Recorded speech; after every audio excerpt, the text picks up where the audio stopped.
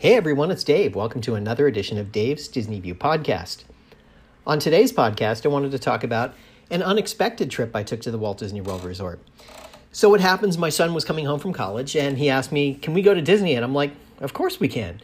So we spent a couple of days up at Disney. Now, I know I had been there about 6 weeks ago, but decided I was ready to go again. Always ready to go at a drop of a hat, and it's such an easy drive from South Florida to get up there. I'm like, no problem, we can just go up.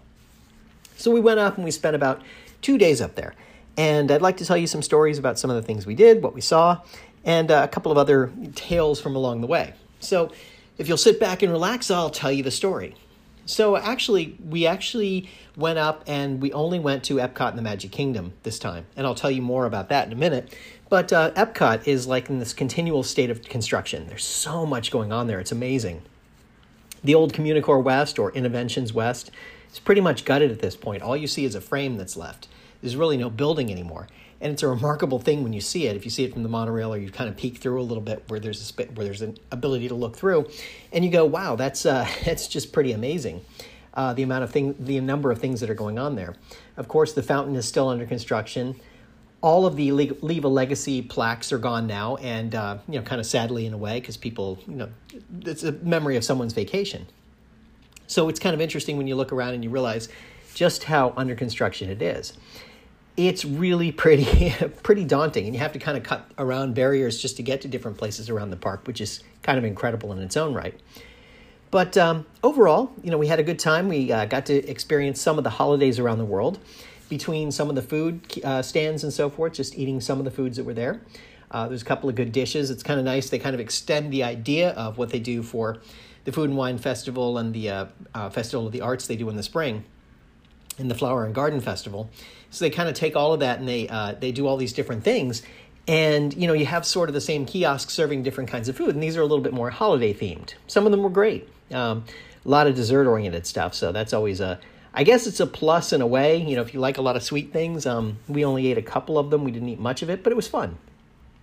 So we're there and we're kind of enjoying ourselves, just wandering around and checking it all out. Got to see some of the shows, the holiday shows from different countries where they were talking about, holiday traditions and so forth. So that's kind of fun to get a little experience from around the world, a little international flavor to it, if you will. Then we went over and we were walking by the Candlelight Processional one evening, and it turned out that Pat Sajak was hosting. Now, we've seen Pat Sajak at that same event previously, but it's always fun to see him. There's something iconic about him because he is the host. He's been the host of Wheel of Fortune forever, so you see him on TV. And if you've ever heard him being interviewed or seen him on other things outside of that, he's a really funny guy. So it's just kind of somebody we followed, through his career a little bit, watching some of his other works. So it was kind of neat to go, hey, that's Pat Sajak up there. So it was kind of fun. Overall, just got to see the things we wanted to see. Rode on Soarin' a couple of times, of course, because Soarin' is just such a fun ride. Got to ride on Frozen Ever After because that was just so well thought out. It's well themed and it's a lot of fun. It's very upbeat and kind of fun. And then got to pick out a couple of other things to do along the way that we wanted to do. I let my son kind of control what we did. I said, okay, you tell me what you want to do and we'll just go and do it. It doesn't really matter. I've been here recently and I'll probably be back again soon. So why don't you pick the things you want to do? So I let him guide me through the park. I made some suggestions now and again, maybe influenced a little bit here and there. But overall, just let him kind of dictate what we did. So we did get a chance to ride the gondola again. The gondola is moving up, in my estimation, to be something that's even more interesting than I thought it was. It's not the monorail. The monorail is iconic and really interesting and one of my favorite things of all time. But the gondola is pretty cool. And the way it runs and the way it moves, I like it. And I like what it does, and I like how it came together. So I'm okay with it. And it is more efficient than the buses, and it's a little faster than walking, especially when you're going between like Epcot and the studios. It's an easy walk, but it's a little more efficient to just take the gondola, the Disney Skyliner, as they call it.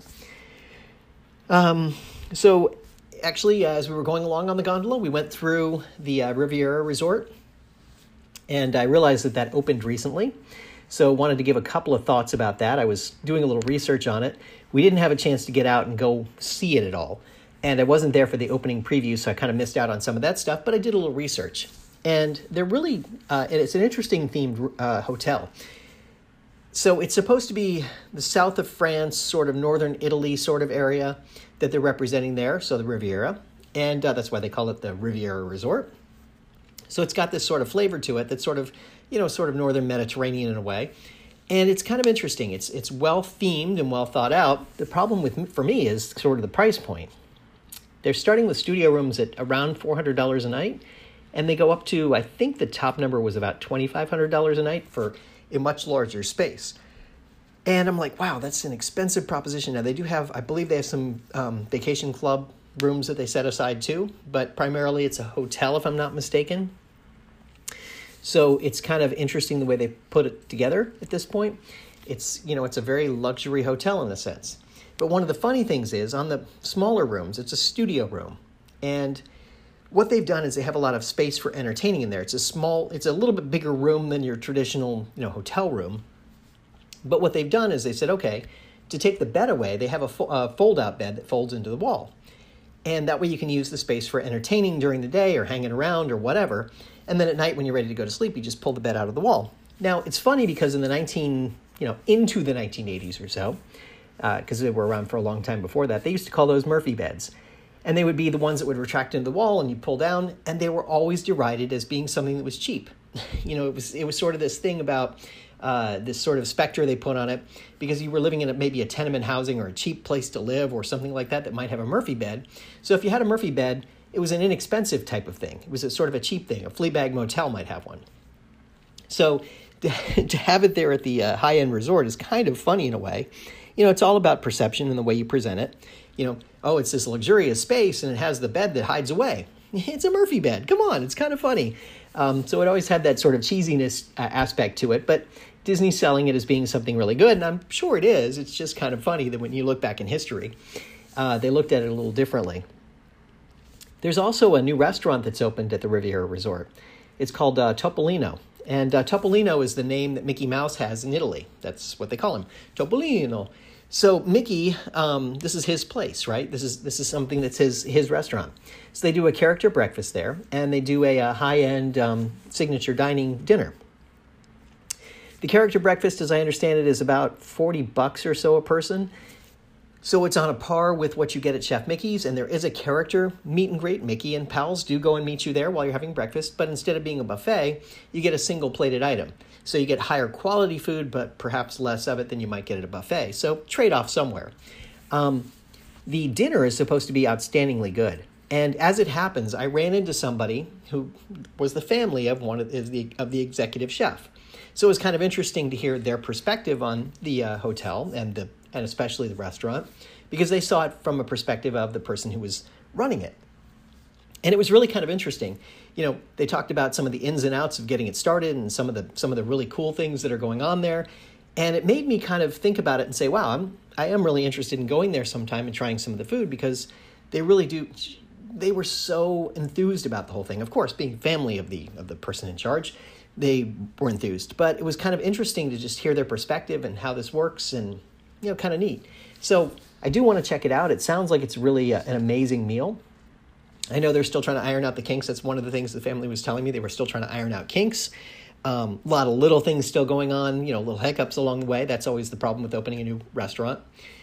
And they were also telling me that it's already booked up for 6 months. And it's only been open for a very short time, and it's impossible to get a reservation right now. Now, the one thing I will tell you is that they do have a bar. And at the bar, much like in the Contemporary, if you can get a seat at the bar, you ask at the desk, they will seat you at the bar and you can order pretty much the full menu and enjoy it, but you can't have like a party of 6 sitting there and kind of interacting the same way you'd have dinner. But if you're a party of 1 or 2, you might be able to try it out. So that's probably how I'll do it. That's usually how it works for me when I'm able to do something like that. I just find it to be an easier experience that way, because it's usually just me. Sometimes somebody's with me, but often it's just me eating there in a restaurant like that. So I'll see if I can make it work on a future trip. So that was pretty cool. It was actually kind of neat to see that and kind of experience it a little bit. Of course, we went over to the Magic Kingdom too, as I said. Magic Kingdom has a bit of construction going on, particularly in the front part where you go into the entrance to the park. There's a lot going on there with various construction, various things happening. Over at the Transportation and Ticket Center, you still have some construction going on where the trams come around. They're still working on some things there, so there's a lot going on. Before I get into the park itself, I will tell you that the walk around the world, where they had the bricks with people's names on them, they have taken probably, 80%, 90% of them out now. And in a way, it's kind of sad. You see these bricks that people purchase to have there as the walk around the world, and they've taken them out, and in a lot of cases, they're just stacked in a pile somewhere. They're not neatly stacked. They're not trying to do anything with them. They just sort of put them in a pile. And I'm assuming they're going to dispose of them. And it's just, I don't know, in a way, it feels kind of sad. It feels like, I know when you brought into it, you only had a 10-year guarantee, and it's well beyond that now. So that's the way it works. But it's just kind of, it's kind of one of those things you go, aw, kind of sad. I never did find my grandparents' brick there. I believe it was there somewhere, but I never did find it. So now we'll never be able to find it. So just kind of interesting the way that that worked out. They are going to finish the actual walk around the world, so you can actually walk all the way around the Seven Seas Lagoon, the same course as the monorail takes, basically. The only space that really wasn't open, not completely anyway, was the space between the Grand Floridian and the Magic Kingdom, because there's that waterway that goes off to the side where the electrical, what do they call it? The electrical water pageant is down that way. And that's where they store them. So they didn't have a walkway that went across it, but they're building the walkway across it. So ultimately, you'll be able to walk around the entire world and walk around the World Showcase Lagoon. I've tried it a couple of times, and it's funny how you kind of end up and you go, oh, I can't get there. Darn it. But anyway, they're working on it. So hopefully that'll be finished in the near future, and you can finish taking the walk around. Since I'm on the topic, I'll just say we went over to a couple of the hotels as well, and we checked out some of the holiday decorations they have up. The gingerbread house in particular in the Grand Floridian Resort is always one of those things that's kind of fun to see. You just want to take a bite of it. But it's always kind of neat to see how they decorate up the various resorts for the holidays. So as far as the Magic Kingdom goes, yeah, it's always fun to just go in the Magic Kingdom. The fun, park that everyone recognizes as being Disney World. We went around and we saw as much as we could there. I think we went on every attraction we wanted to. It was kind of funny. There was one day that we had fast passes for, we had them for the Many Adventures of Winnie the Pooh and the Pirates of the Caribbean. And both of those rides at the time we had allotted went down and they were out of service. And what they told us was, you can hope that they come back, or you can go ahead and use your fast passes at any other attraction. It's like, really? I can? Do you just walk up to the attraction, you tap your fast pass, and you can go in? So that was kind of neat. It was actually kind of interesting the way they worked that out. There's no special thing you have to do. You don't have to talk to anyone. You just go somewhere else. It's like, oh, that's pretty cool. So that was kind of neat to be able to just do that. And we did get to ride both of those attractions later, so it worked out just fine. We were able to get a fast pass for them. I think it was the next day for both of them. But it worked out just fine. And we got to go on, like I said, pretty much everything that we wanted to go on. So we had a good time just kind of tooling around and hanging out and having some fun. And one of the things that happened was we were I was getting some ice cream at one of the carts. And the person in front of me was getting the refillable popcorn, the large refillable popcorn. And the cast member said to her, yeah, you can refill this at anywhere there's a kiosk where there's popcorn, any flavor of popcorn you want. You can refill it for your entire trip, except for over at Galaxy's Edge. You can't refill it there. And all I could think of was, what? I mean, is it because it's such a faraway planet, or is it because they have some special popcorn? I just don't know. I thought that was kind of interesting that worked out that way. And I just had that moment where I was like, why would they not let you refill it there? I think their popcorn is slightly different there. I mean, I know it's like colored or something. They have like blue and red popcorn or whatever, light side, dark side. So maybe that has something to do with it. I don't know. It was just kind of weird. It was kind of bizarre. And that leads me around to talking about Galaxy's Edge. So we had an intention of going over and seeing it and perhaps riding the Rise of the Resistance. Now, the Rise of the Resistance has a very interesting thing that they're doing, and it's a virtual queue. And so what you do is you get in the virtual queue rather than standing in an actual line or getting a fast pass for it. And then they call your time and you go back. You have an hour to get back there to ride the attraction during that window that you're there. And they call it a boarding pass. So they get you to come back at a certain time. Now, the problem with getting these particular times and being in the virtual queue is you have to go through the gate of the Hollywood Studios and be inside the gate before you can join the virtual queue. So you want to be there as close to park opening as you can to make sure that you get one of these spots in the virtual queue. So that all sounds terrific, except for the fact that it's so popular right now that Disney has decided to open the park at about 6:30 or 7 o'clock in the morning, So you can actually get in, walk through the gate, and then reserve your time, and then you can go off and do something else until your time is called. Hey, that's great, except you have to be there at 6:30 going through the gate. And every member of your party has to have gone through the gate. They're doing some geopositioning things to figure out where you are. So you have to have gone through the gate before they'll let you reserve your time. It's like, wow, we have to be there at 6:30. And then I found out from a friend of mine who was there 1 or 2 days later that he actually got there at 5:30 in the morning and was still getting a time that was in the early afternoon. So, the people that got there at like 4:30 to 5 are the ones that were getting to ride early. Crazy, just crazy. So we weren't able to get over there early enough to be able to get it. So I'll have to wait and try and do Rise of the Resistance another time. I think after things settle down a little bit, it'll get a little better. But what they're trying to do, and Disney is pretty smart about this, is they're trying to avoid the long wait times where you're waiting in a queue, in an actual physical queue, while you're waiting to ride the attraction. Because that's what happened when they opened the Flight of Passage over in the Animal Kingdom. You would actually wait in a queue for up to 5 hours, and then you would get to ride the attraction. This is a much better solution to it, where they're able to turn people over faster and let you go do something else. Remember, Disney has always been about how can we get people to be happy and not be standing in line so they're spending money other places, or at least potentially spending money other places, or looking at something, right? So that's always kind of the goal there. How can they move people around a little bit? So that's one of those odd things. And I thought it was pretty cool. And I think if I were going to read this correctly, read into this a little bit, I would think that virtual queuing is where Disney is going to go in the long term. Fast passes will probably go away or get morphed into something else, where instead of having an actual fast pass or something that they call that, you would be in a virtual queue to go somewhere. Essentially, that's what it already is, but now I think they might modify that a little bit to help move some attractions through and get things going. Something I noticed, and I've observed this and mentioned it a couple of times, the Haunted Mansion in particular. That ride, when I used to go on it before they had Fast Pass, I think the maximum I ever waited ever on the busiest, most crowded day was probably 35 minutes, probably. But now they're putting so many people through on the Fast Pass line that the standby line goes up to 70, 75 minutes sometimes. It's like, wow, you have to wait 75 minutes just to get in the door to ride that attraction. It's just amazing to me because it's a people eater. It does put a lot of people through. It's just amazing that that the queue winds up taking that much longer when you're in the standby side. Now, most of the time, it's not hard to get a Fast Pass for it, most of the time.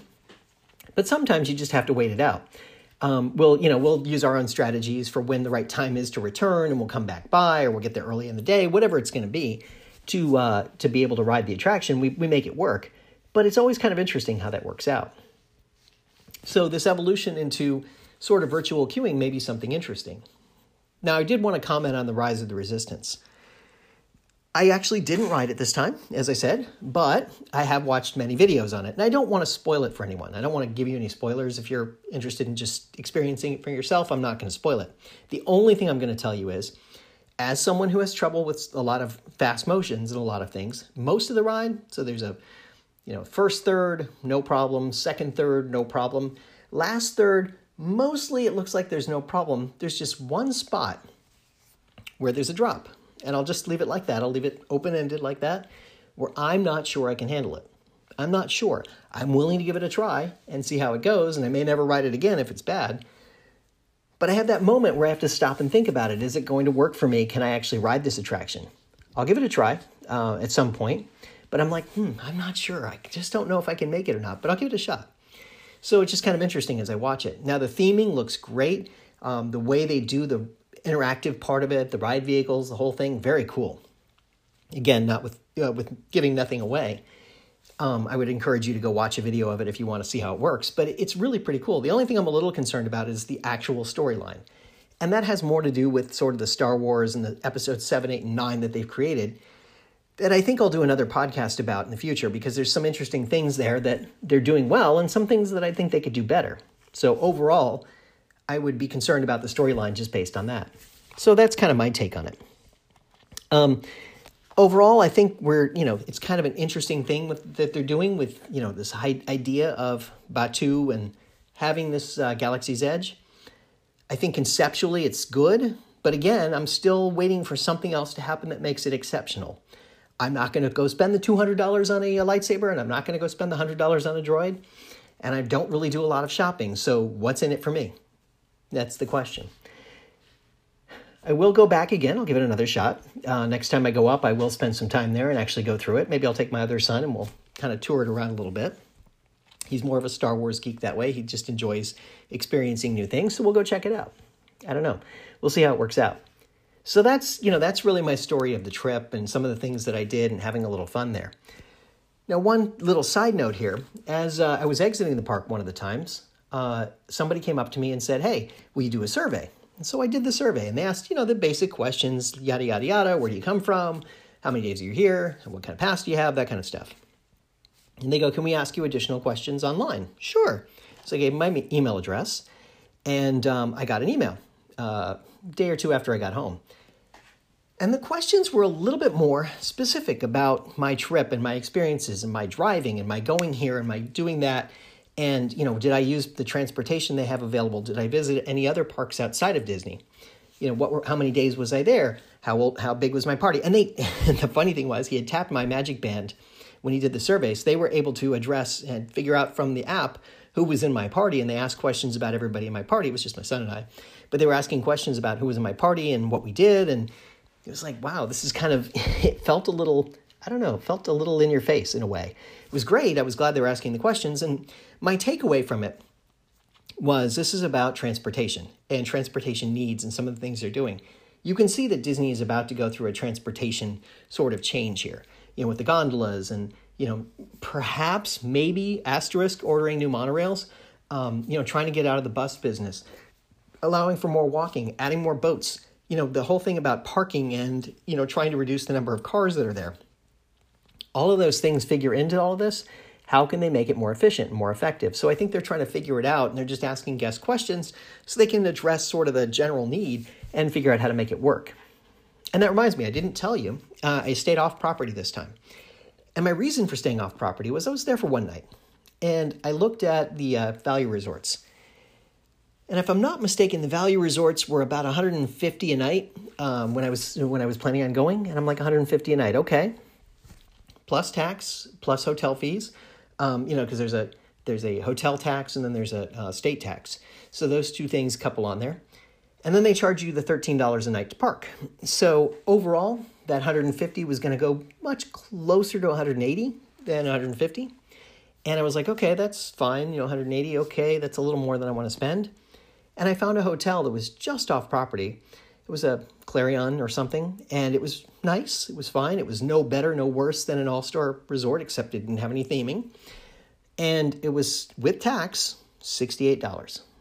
So when I look at it, I go, 68 versus 180. Which way is better for me for one night? We basically closed the park down, went and stayed in the hotel, got up in the morning, went back to the park. Didn't really matter to me what the hotel looked like at that point. As long as it was just clean and safe, I didn't care. So, in a sense, Disney's losing out on that. And it kind of goes back to the survey questions that they were asking about the value proposition. If it is a value proposition, where does it break even? Where does that fit in? How does that work?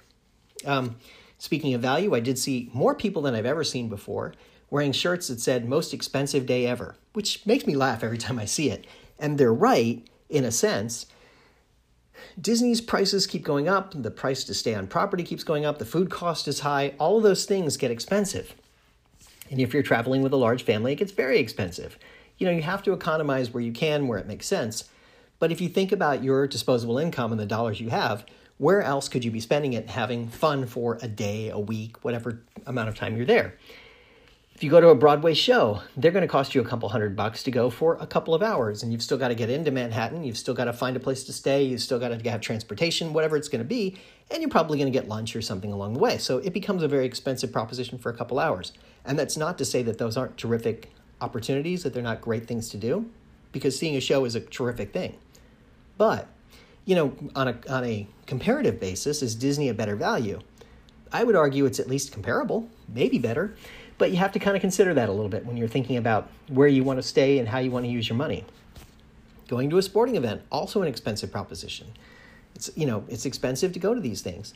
To go to an average game, an NBA game, a Major League Baseball game, an NFL game, it's going to cost you $60, $70 a person just to get in the door. And then you've got other expenses from there.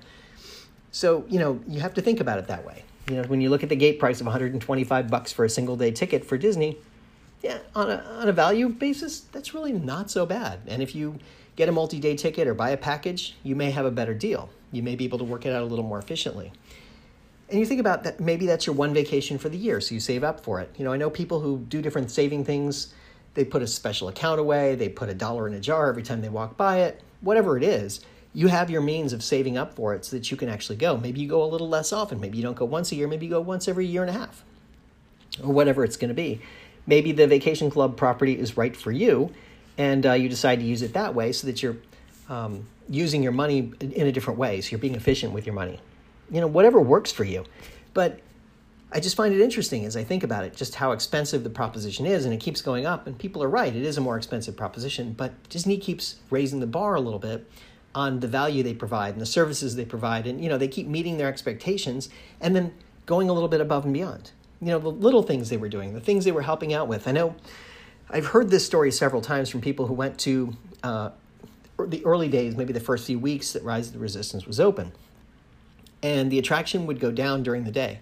You'd already be in the queue. You know, they don't guarantee you anything if you're just in the virtual queue. But once you get in the actual queue, if the ride goes down, they're going to make it right for you. So I had heard tell a couple of times where people said, you know, what they gave me was another fast pass to return another day and another day ticket so that I could come back, because they were trying to make happy customers. Now, in the virtual queue, that's a different story. If you don't make it on the virtual queue, they'll try and work with you to get in the virtual queue the next day or something, but that doesn't mean that you're necessarily going to make it work. There's no guarantees. But they try and meet your expectations, exceed your expectations, do something more every time. You know, I wound up talking to people from the customer experience team a couple of times and overhearing conversations of people talking about things. And when you hear people talking about it, you're like, oh, yeah, they're, you know, the customer experience team, the group they put together to do that, they really get it, and they're trying to help these guests to have a better experience. Which also reminds me, one other little detail here. I've noticed the Vacation Club is starting to get a little bit more of the perks that used to be open to everyone. You know, they're kind of tipping the playing field. A lot of times, Florida residents and locals really had the advantages because we knew the parks and we knew what to do. Now they're starting to tip the scales more toward the Vacation Club. They give them a little bit more extra time in the parks, a little bit more beyond the extra magic hours, a little extra in that sense. And you go, oh yeah, look at that. They're giving them some little perks and things. And it's kind of interesting. And I've heard in some cases they've been testing out extra fast passes or the queues for the fast passes. So the number that are available for the Vacation Club members is a little bit higher than it is to the general public. So even if you get in the same day, you may have a better chance of getting in if you're a Vacation Club. Those kinds of things. Much more subtle, and it works to their advantage to be a Vacation Club member, of course, because they're trying to help the people that are spending the most. I get it. It's just kind of funny how they work that out sometimes. So I just find it really interesting that Disney is working through this whole thing and trying to figure out how to make the best value and make people happy. You know, you want people to walk away and be content and go, I had a great trip. And you don't want people going away going, well, it was really expensive and I didn't really feel like I got to do everything I wanted to do and I felt like it was really hot and it was crowded. You're trying to mitigate all of that stuff and make it better. And how do you do that? You continue to evolve these things with virtual queuing. You can't always see the people in the queue, right? You don't know how many people are in the queue. You just know that there is a virtual queue, right? Even with the Fast Pass, you don't know how many Fast Passes they distributed. Was it 1 or was it 1,000? You don't know. But you got a time and you're going to go at that time. So that's the way it works out. Anyway, so that is just sort of my thought about the whole thing. We had a great time, my son and I. We had so much fun just tooling around and doing a whole lot of, well, basically nothing. Just having some fun and meeting characters. By the way, we did get to meet 2 characters I'd never met before, and they were Wreck-It Ralph and Vanellope. They were over in the Imagination Pavilion in Epcot, and we just happened to be walking by, and there they were, so we stopped and talked to them for a minute. My son likes to wear sweatshirts, you know, the hoodies, and Vanellope, just like Vanellope was wearing, and she saw him wearing it, and she's like, oh my, and she's pointing to him and doing the, pantomime thing about that. It was very cute. And there was a little interactive moment there that I thought was pretty cool. Just sort of one of those random moments in time where you go, that's pretty neat. I like that. So there you go. Anyway, now that'll do it. I think I finally used up all my stories here in my allotment of time. I hope everyone is having a great holiday season. And remember, if we can dream it, we can certainly do it. Bye now. Ole! Ole! It's showtime! Now it's time for the Disney View podcast. Please move across your car to make room for everyone. Our podcast will begin momentarily. Join Dave as he makes his Grand Circle tour around the Walt Disney World Resort. Dave is a dreamer and an engineer who enjoys the magic and wonder of it all, but understands Disney's place in history and respects the legacy that's been left. Come along and hear Dave's thoughts about Walt Disney World and see it through Dave's eyes. Please stand clear of the podcaster. Por favor, manténganse alejado del David. And now, here's your host.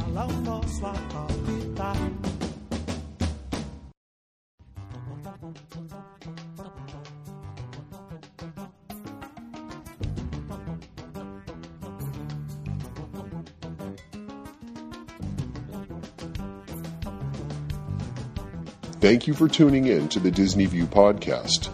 We hope you had a pleasant stay and arrive home safely.